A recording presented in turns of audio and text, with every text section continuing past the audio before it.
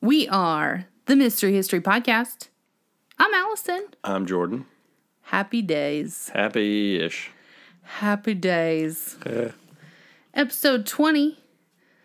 Eileen Wuornos. She's a piece of work. She's the damsel of death. Uh-huh. Or the hooker from hell. Hooker from hell. If that doesn't rope you in, I don't know what will. Nothing. Nothing will. I'll really answer it for you. That's what. Nothing. Gets the people going. Yeah. Before we get into Miss Eileen Wuornos That hooker from hell, from hell. let's talk about some business. Well, first off, how are you doing? I'm all right. How are you doing? I'm doing. Yeah, me too. I'm just living. Yeah. I'm not as aggressive as I was last episode. Yeah. Which is good. I'm still not like loosey-goosey. Okay. But it could be worse. Okay. I don't know. What do you mean? What do you mean? What do I mean? What do you mean you're not as aggressive? So you're still aggressive. I'm always aggressive. Word. But last episode, I really was aggressive. Yeah, I was feeling it. I was bringing you down, though. You were. You're welcome. So now it's my turn. That's a free therapy session. I'm going to bring you down. Yeah, I'm fine. Bring you down a notch. I'm a little drunk at 3 o'clock on Sunday. Yeah, he's drank about 4 Rhine guys. Let's party. I'm drinking water pretty heavy. Sunday fun day. But we're going to get through this, people. Oh, yeah. So, how many downloads we at? 5.7 thousand. Woo-wee. Pretty fucking... We're about to hit 6,000.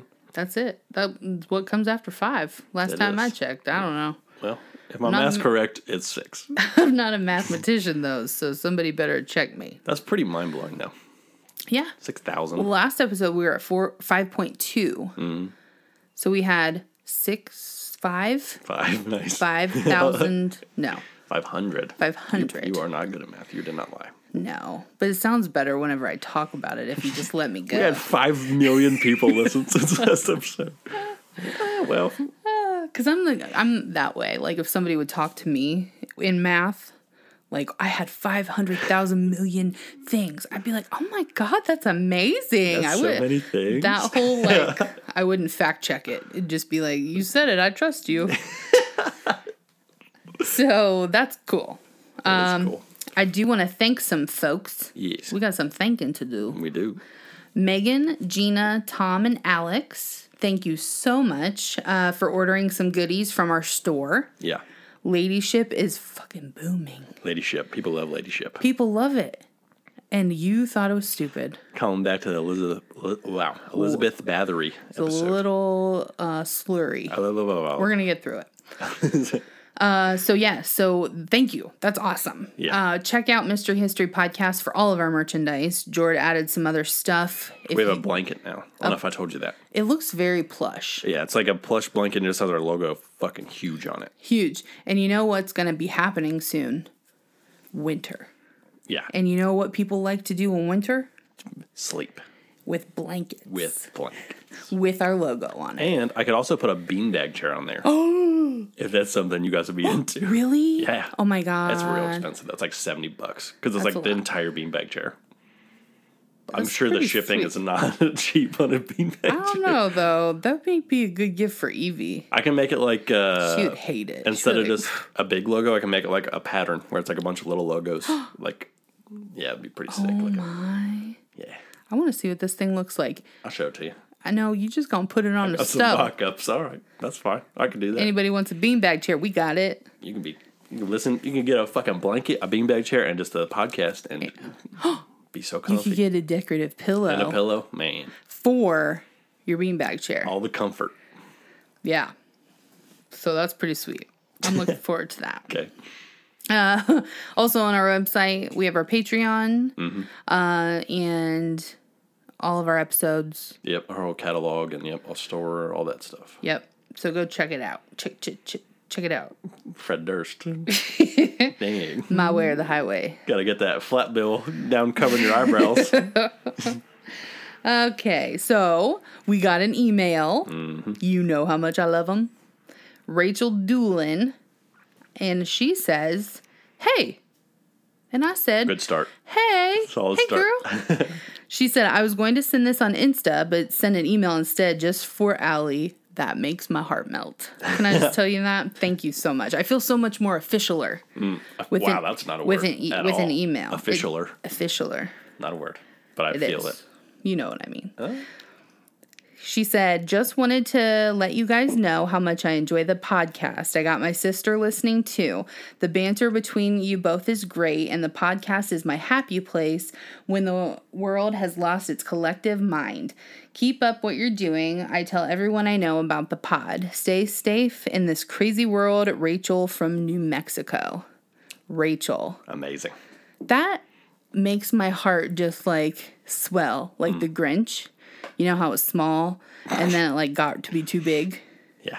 The fact that our voices are your happy place kind of worries me about you a little bit, but at the same time makes me feel very like Yeah, I'm glad we honored. can bring you some kind of peace. Yes. So thank you so much for that. That was so sweet. Made my day. Yeah, that was amazing.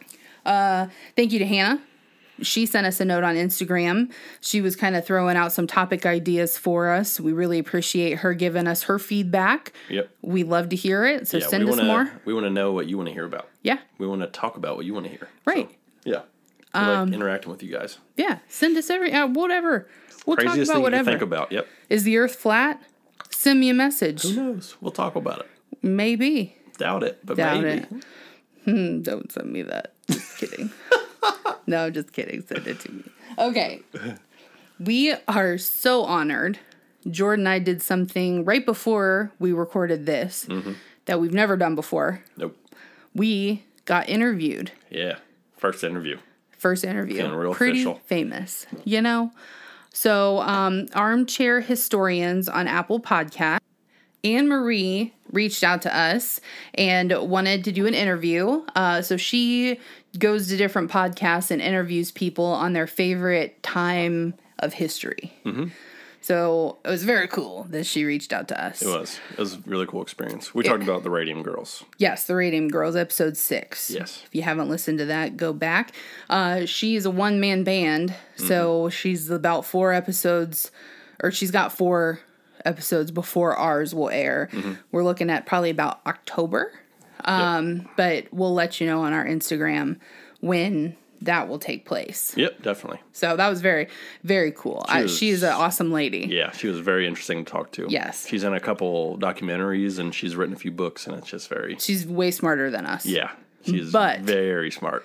But we also, she lives in Colorado, and she does ghost historical tours, and she's had some ghostly experiences. So perhaps we will interview her sometime soon on her experiences. So that's very cool. Definitely. We want to give back to our community here at Mystery History Podcast, which is Dayton, Ohio, the Gem City. The Gem City. I don't know why we're the Gem City. Because we're gemming it, dude. Gemming it? Gemming it. We're just gemming it, dude. That's why. Are you making it up? Yep. 1000%. You're very confident. Thanks. I appreciate that. I try my best. Didn't really make sense, but you almost had me. Gemming it. We need a t-shirt of that now. Gemming You it. said gemming it. Okay. That'd be a good shirt. Let's do And we'll that. put a diamond on there. Oh, yeah. Oh, yeah. Oh, yeah. Anyway, since we're the Gem Minute City, we are going to do a local shout out on every episode just to kind of, a lot of businesses were hurt due to this COVID business. And we want to showcase some of the people in our community for our local listeners, or maybe if you're visiting the area to go check out. This week, it's going to be Mike's Vintage Toys in the Oregon District. Yep. George, you want to talk more about that? Yeah. Oh, I've just driven by there a few times, and they seem like they have really cool stuff in there. So they're open 12 to 6 Tuesday to Saturday and 12 to 5 on Sunday. And next week, on Friday, September 4th and Saturday, September 5th, there's going to be a sidewalk sale in the Oregon District. So just go down there and see what's going on if you're in the Dayton area or surrounding areas. Yeah. Yeah, buy some stuff from those folks. They work really hard. They do. Yep. That's pretty, yeah. Especially something like this, it's a very niche market. Yeah. So it's really cool that somebody can have their own business and live their dream, basically. It's really cool. So we want to give back to them and just say, you're doing a great job and keep doing your thing. Yep. So Mike's Vintage Toys, everybody. Yep.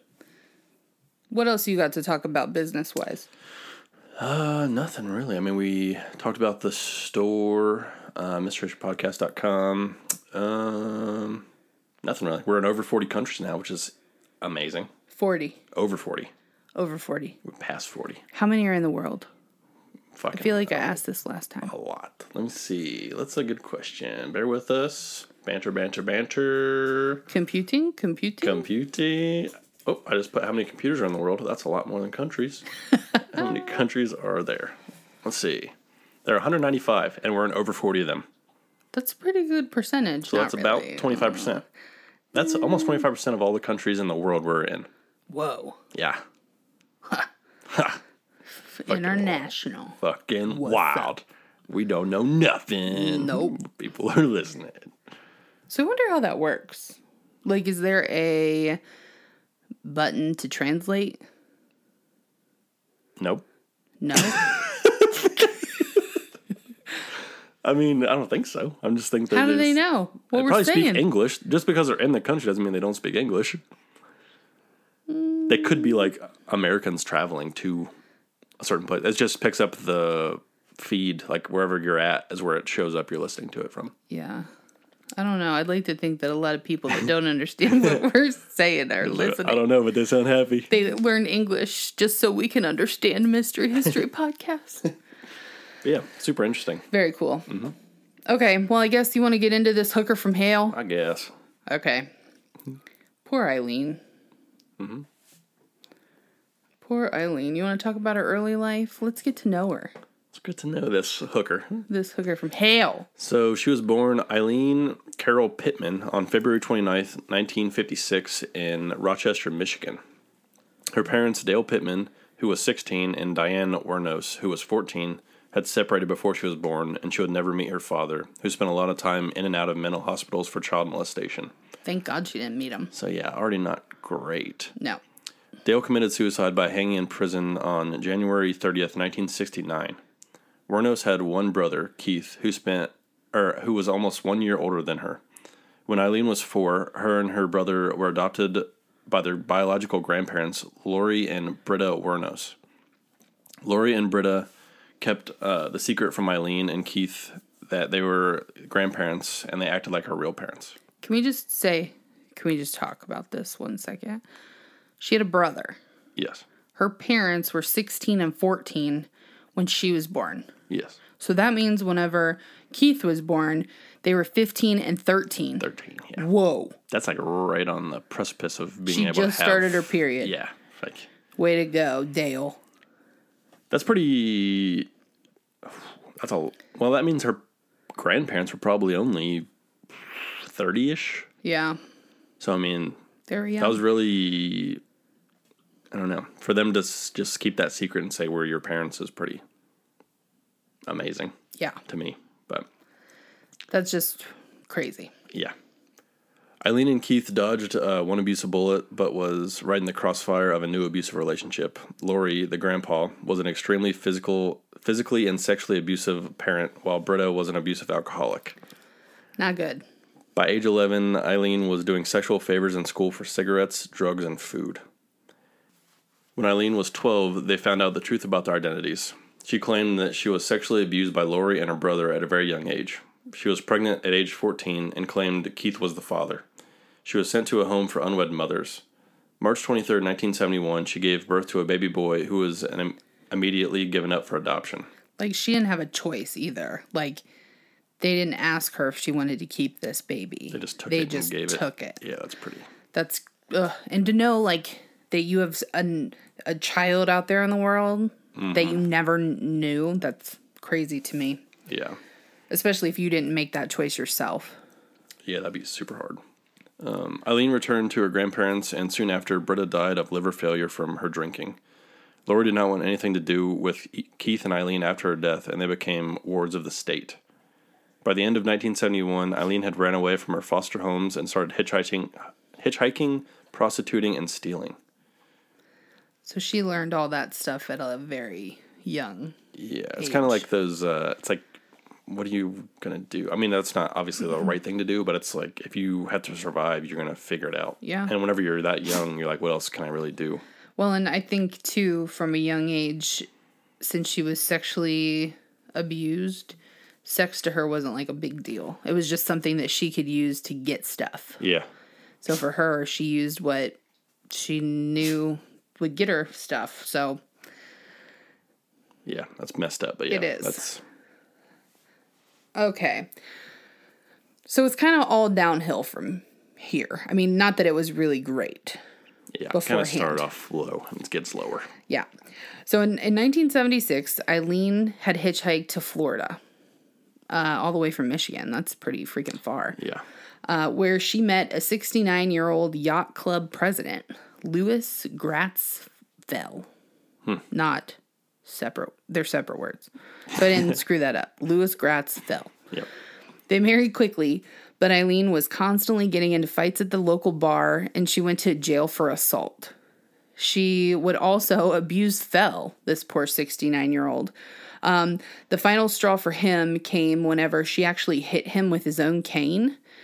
So he got a restraining order against her, and just a few weeks after their wedding. So it wasn't like there was no honeymoon phase. Yeah. She just started beating the shit out of him. Straight into the shit, yeah.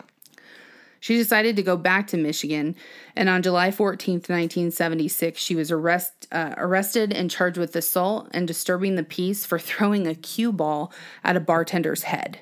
Yeah, that's usually... That would probably kill someone. Usually frowned upon. I don't think it would kill them, but it would... I mean, you have to have pretty good aim. Hurting. Unless they got a big old head. Ugh. I couldn't imagine how bad that would hurt, but yeah. So Eileen and Fell annulled their marriage after only 9 weeks. July 1976, her brother Keith dies from esophageal cancer, and his $10,000 life insurance policy is given to Eileen. In August 1976, Eileen was given a $105 fine for drunk driving. That's pretty cheap. That is really cheap. It's a drop in the bucket when you got 10 grand set there. Right. Who cares? She used the inherited money from her brother to pay the fine and spent the next 2 months buying things she normally wouldn't be able to afford, including a new car that she soon wrecked after buying. Probably because she was drunk. Yeah, shocker there. May 20th, 1981, Eileen is arrested in Edgewater, Florida for armed robbery of a convenience store where she was able to steal $35 and 2 packs of cigarettes. She was sentenced to prison on May 4th, 1982, and stayed there a little more than a year, being released on July 30th, 1983. So obviously she didn't do well with the money if she's robbing a convenience store for $35. Yes, and cigarettes. Yeah. It's gone. It's gone. And she obviously didn't learn her lesson because on May 1st, 1984, she was arrested for trying to cash a forged check in Key West. No good. Nope. On November 30th, 1985, she was a suspect in the theft of a gun and ammo in Pasco County. Pasco County. Pasco. June 4th, 1986, Eileen was arrested in Miami and charged with car theft, resisting arrest, and obstruction of justice for providing identification with her aunt's name on it. No good either. Also illegal. Yes. Police found a .38 caliber revolver and a box of ammo in the stolen car. On June 2nd, 1986, Volusia County sheriffs held Wuornos for questioning after a John, which we all know what a John is, right? Yep. She was trying to have sexy time with him. For monies. Accused her of pulling a gun on him in his car and demanded $200. I mean, you got to do what you got to do. Wuornos was found to be carrying spare ammo, and police discovered a .22 pistol under the passenger seat she was sitting in. So it appears she was ready to do it. Yeah. Around the same time, Eileen met it looks like Tyria, but it's Tyra. Tyra Moore at a Daytona Beach lesbian bar. That's a mouthful. Wuornos was known in all the bars as Lee. Tyra and Eileen got a hotel room together and didn't come out the whole weekend. They were doing it. All night long, all night. Ever since then, they were always together. Lee supported them with her prostitute money, and Tyra did not know she was prostituting herself. And when she found out, she asked her to stop, but she never did. Nope. But she liked the money. She did. It's a real juxtaposition there. Big word. Yeah. On July 4th, 1987, Daytona police detained Lee and Tyra at a bar for questioning regarding an incident in which they were accused of assault and battery with a beer bottle, which is not surprising. They were just assaulting everybody. Yeah, anytime when they're in a bar, somebody's getting assaulted. Yeah, with whatever. Can't play pool peacefully. No. Can't drink a beer peacefully. On March 12th, 1998, Wuornos accused a Daytona bus driver of assault and claimed he had pushed her off the bus following an argument. Tyra was listed as a witness to the incident. So then things get worse still. You thought you hit rock bottom, but there's still more room to go. Yeah. Okay? We're going to talk about some of these murders.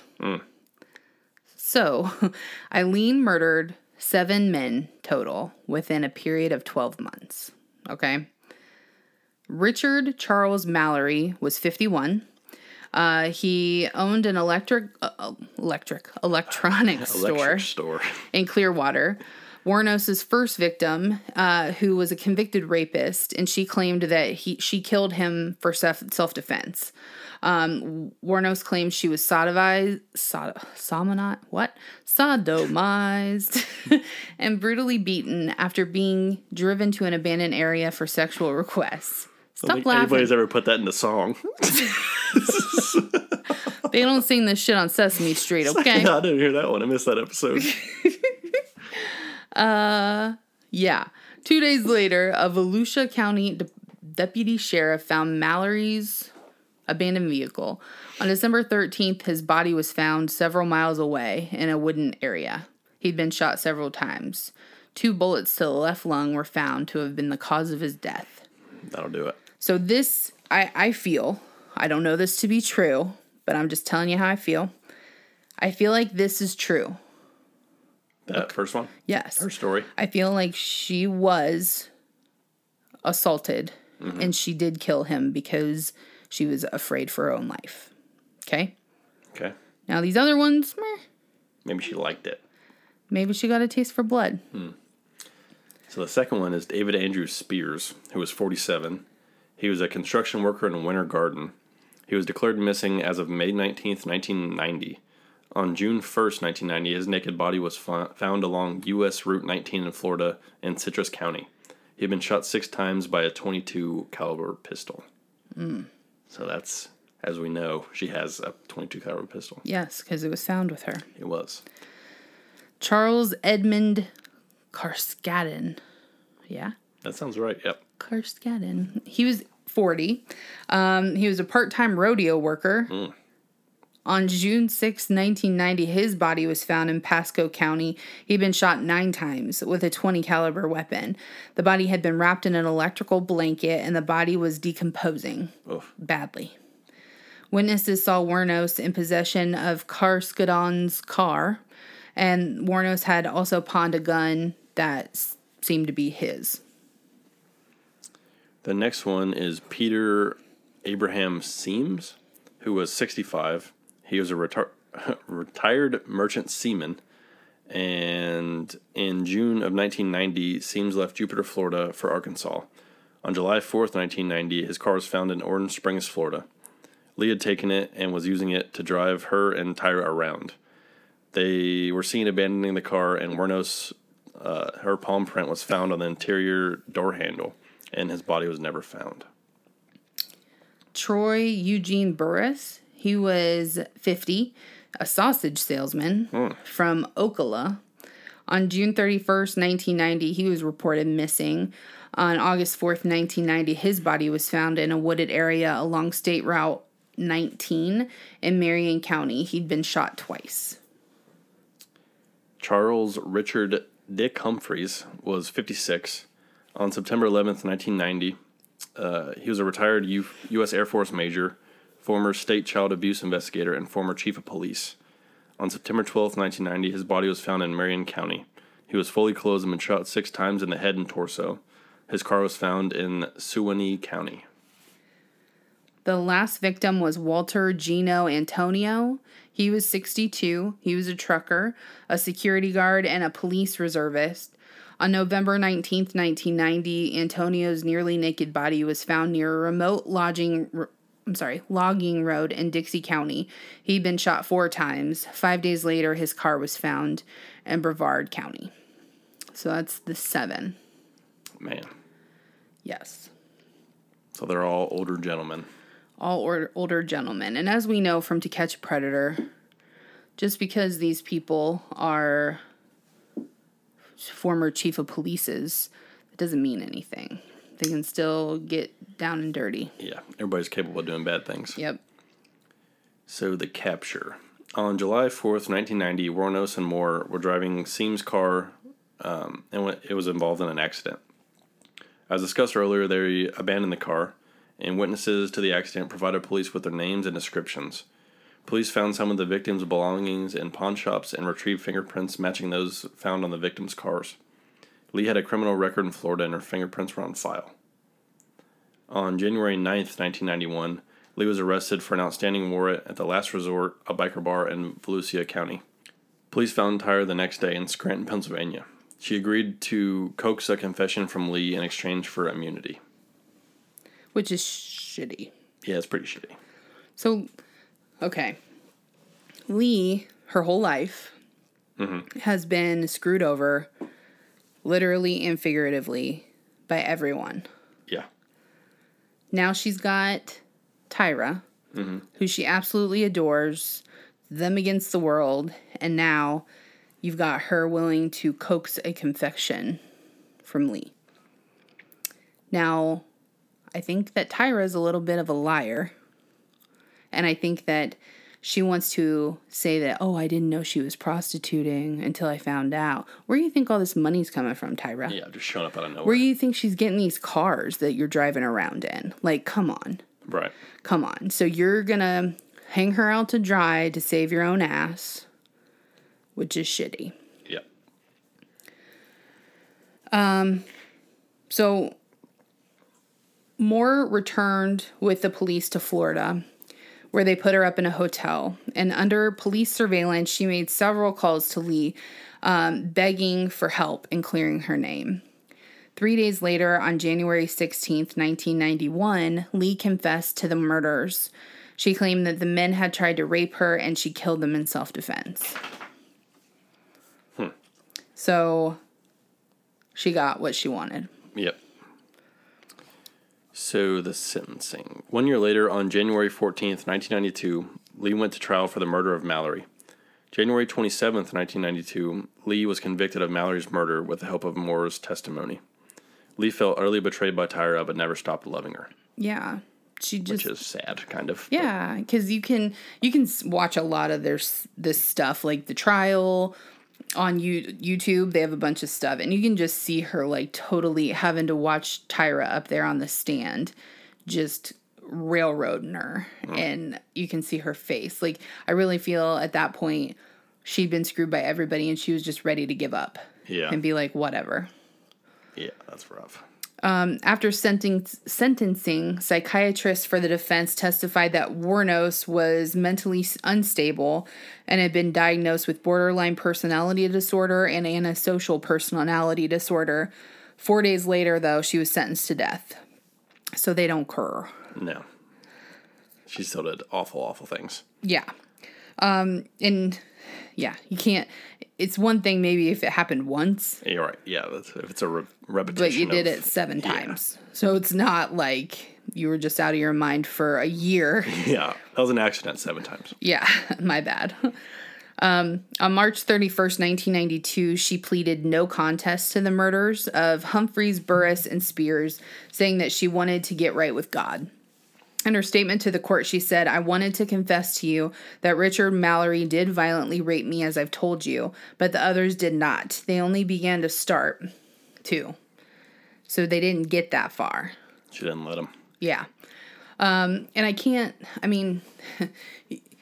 she says, I watched some of the documentary, and some of it makes sense and some of it doesn't. So she said, I only killed 7 men. I only killed 7 out of a year. Think of how many guys I came into contact with over that year. Why would I have only chose those 7? Well, she might have had like flashbacks kind of like if Mallory was doing something a certain way and then those other guys started to do it the same way. It's like they might have not had like bad intentions, right? But she just like was had reacting. some post traumatic stress or something with it. So she's like, that's not happening again. So yeah. She just... Or it could be more of a Mallory probably did try to well, he did get some of it. But then she killed him and she realized how easy it was. Maybe it was more of an opportunity thing. Like after 3 months of stealing all his money, they needed more. So they had to get another one. You know, there are many different ways you could look at this. Yeah. I would like to believe that it was, like you said, kind of like a post-traumatic stress thing. Yeah. And then the opportunity for money and cars just was a bonus. Yeah, I mean, that would make sense, but it's also like, it's hard to rationalize with somebody that's obviously not in a good state of mind. Right. Like they've never been really. So it's hard to tell what they're thinking in a moment. So let me talk about these next two things and then I'll let you discuss. But these two people, I got to tell you, are pieces of human garbage, okay? In the midst of all of this stuff that's going on with her trial, she fires her public defender, who wasn't obviously doing a very good job anyway. But she hires Steve Glazer. We will talk about the documentary that was performed and that you can view, but you guys need to watch this to see how big of a complete idiot and asshole this guy is. He is like, there's a video of him driving to court to see if Eileen has another death sentence. And he's like freaking singing like, oh, I just wish she'd plead guilty because then we could be done. Like just Jesus. Stupid. He's stupid. And then not only does she have the worst lawyer ever made, but now she starts chatting with this woman named Arlene Praley. So Eileen and Arlene. Arlene is pretty much like a child of God and wants to save her soul and blah-de-blah-de-blah. So Eileen gives permission for Arlene to adopt her. While Arlene is not very much older than Lee is. Right. I believe, this is just, again, my personal opinion, I believe that she found Glazer, and then Glazer went to Praley and said, okay, look, this is going to be a gold mine. We can get all of this money because they want to make a documentary. They want to make a movie. They want to make books. We can capitalize on this. And got Praley involved. So they started, while they were doing this documentary, they started demanding they needed $10,000 each to do an interview for this documentary. Yeah. So I feel really bad because I feel like Lee really thought Arlene was coming from a good place and Arlene said how she wanted her to feel the love of a mother because she never felt that before. And really, these two people are just preying on her. Right. And it's mentioned in the documentary that we'll talk about that I guess both Glazer and Arlene gave Lee instructions on how she could commit suicide in jail. Jesus. So terrible. I mean, it's not okay what she did, but she's had a very hard life. Just like she's been passed around by people and like she can't trust anybody because the person she loved, like, screwed her. Yeah. And then, all these people that even though she's putting herself in that position with prostituting, I feel like she would feel like she was just there to be used and then thrown away. Mm-hmm. And that's exactly what these two people are doing to her and what has been happening to her whole life. Yeah. Her mother and father didn't want her. Her grandparents didn't want her and they treated her like shit. I mean, it's a lot. Yeah, it's pretty rough. Not saying what she did was right, but you gotta look at some of this shit too. Yeah, it's not a coincidence. No.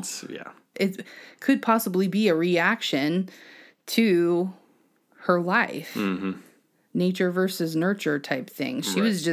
She was born and bred to be... She was put in a situation. A predator because it's either you or me. Mm-hmm. Okay, sorry. I'll get off my soapbox now. I'm very passionate. No, it's very messed up when you like stop. On the surface, that's very black and white, but the more you get into it, it's very gray. So in June 1992, Wuornos pleaded guilty to the murder of Karskadone. In November 1992, she received her 5th death sentence.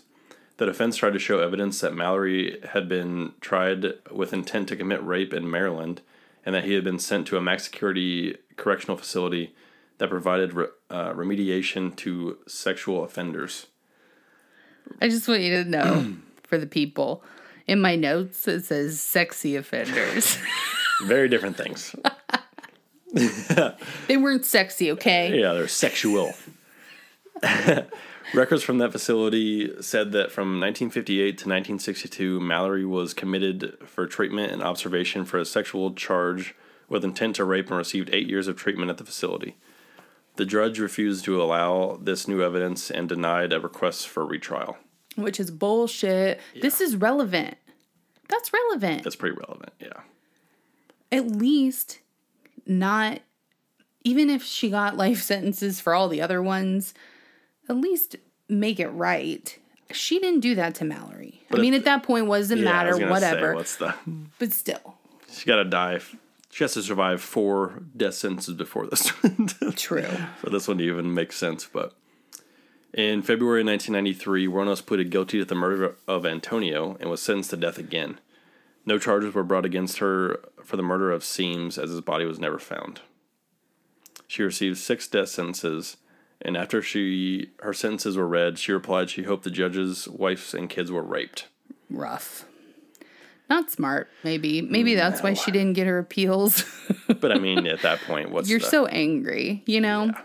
Yeah. Okay, so we're going to talk about her life on death row.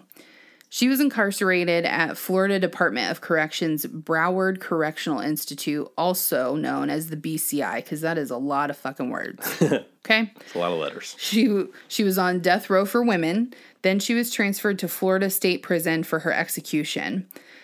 During her appeal to the Supreme Court was denied, which is bullshit, and in 1996. And then in 2001, she was just over it. Okay, so she dismissed her legal counsel, terminated all of her pending appeals, and she just said she killed those men. I robbed them as cold as ice, and I'd do it again. There's no chance in keeping me alive or anything because I'd kill again. I have hate crawling through my system. I'm so sick of hearing this she's crazy stuff. I've been evaluated so many times. I'm competent, sane, and I'm telling the truth. I'm one who seriously hates human life and would kill again. Her attorneys argued that she was not competent, but a court-appointed panel of psychiatrists agreed that she was.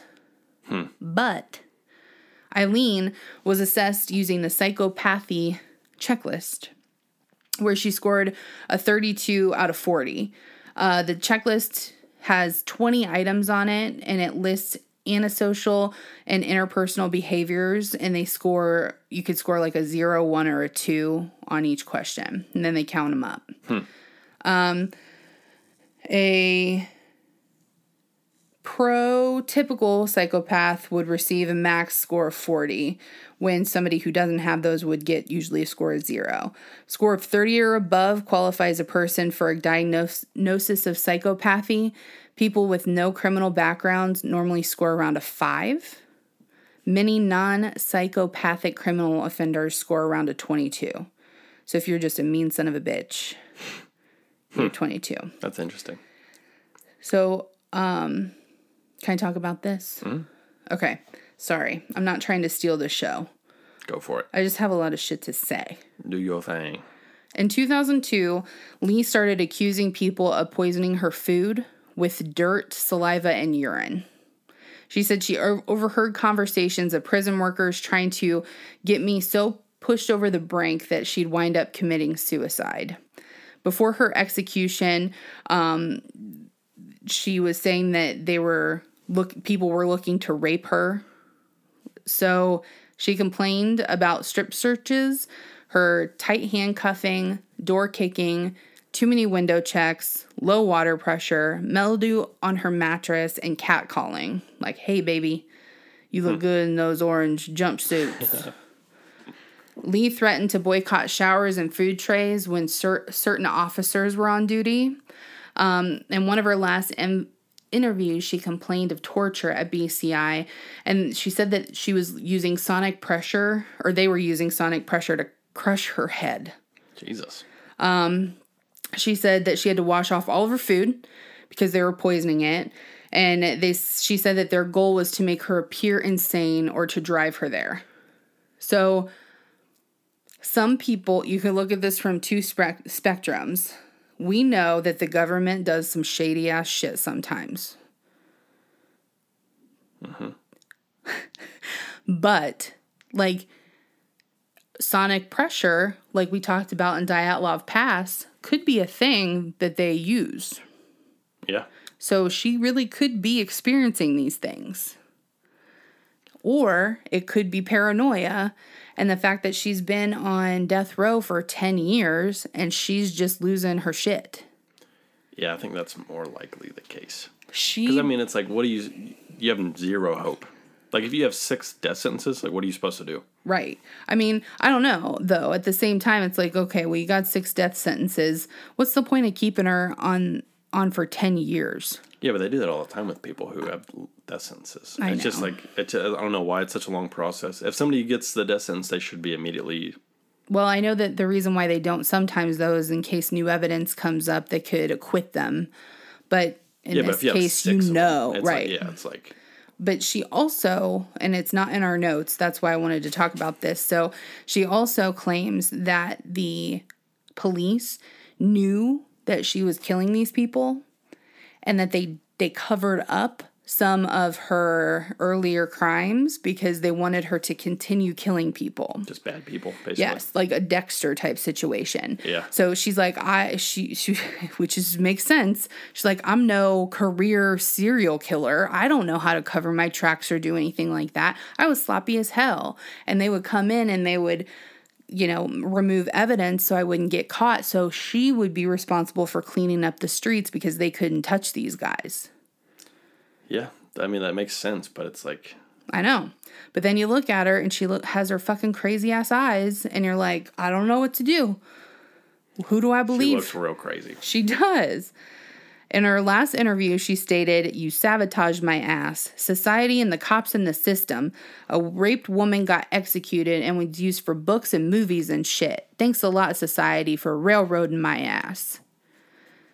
And so I have this picture and we can post it. The guy on the left, she's talking during this documentary about how they're using sonic pressure and everything like that. And he's trying so hard to just keep a straight face, but you can see his eyes are just like, this bitch is crazy. Mm-hmm. And she's laughing in the picture, so it's... She is very roller coaster emotions.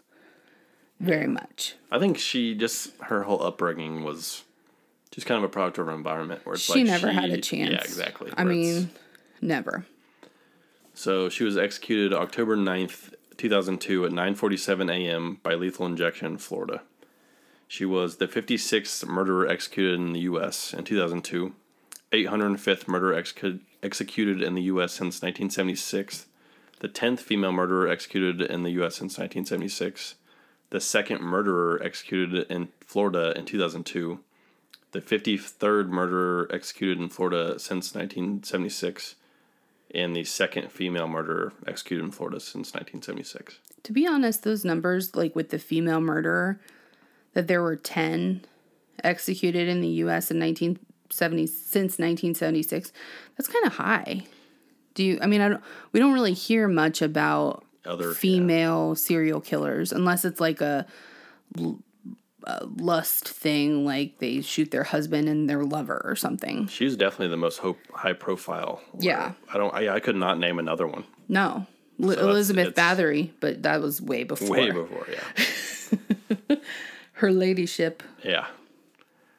But I could not name another one. No. We'll have to look that up. We'll have to see who the other ones, yeah.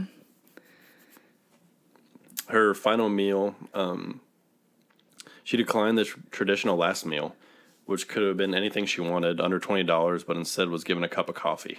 That surprises me. I never knew there was like a $1 limit. Yeah, that's not a lot. No, because if you think about like other serial killers we've heard about, like John Wayne Gacy with his KFC chicken and like his smorgasbord of food, That had to have been a bucket of chicken nowadays is $20. Yeah.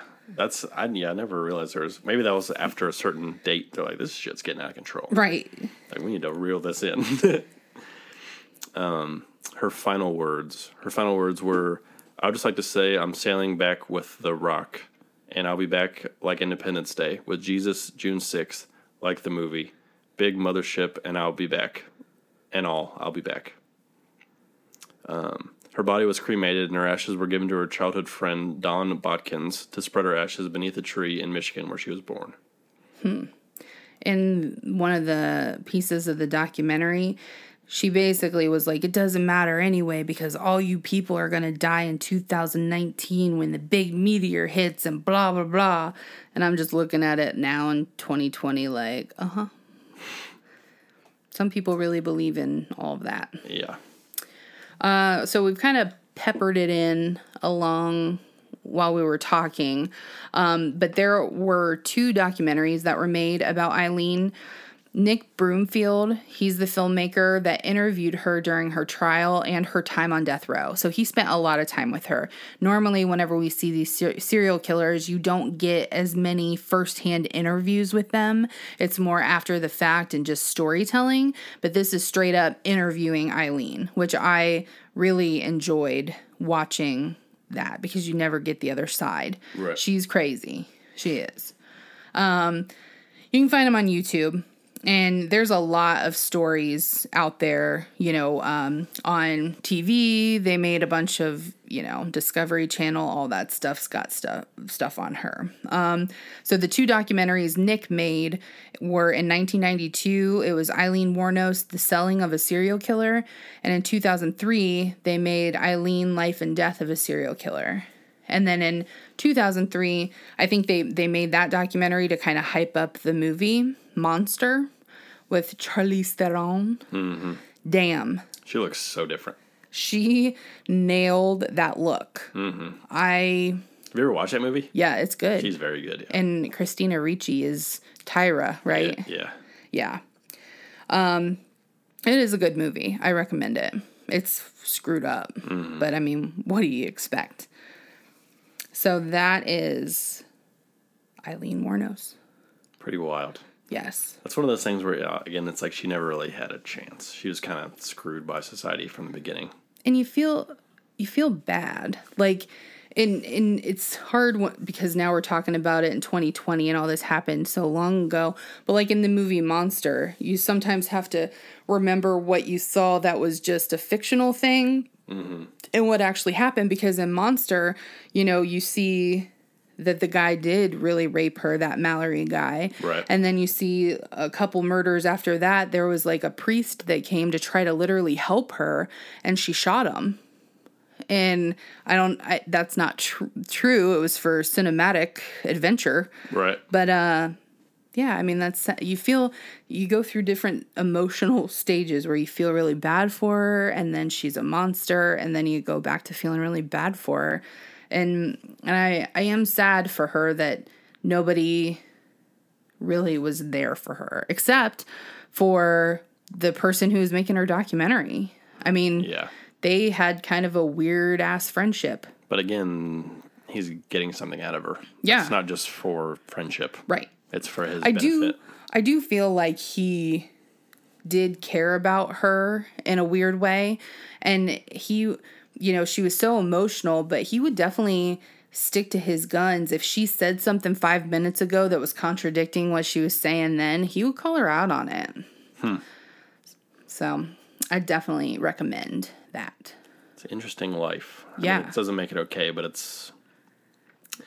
I don't know if it's just because I'm like a male, but it's like you almost sympathize with her, because it's like if those people really were doing those things, it's like I would not, like I would do the same thing if somebody was trying to do that to me. Yeah. It's like it's hard to victimize her whenever she was the victim.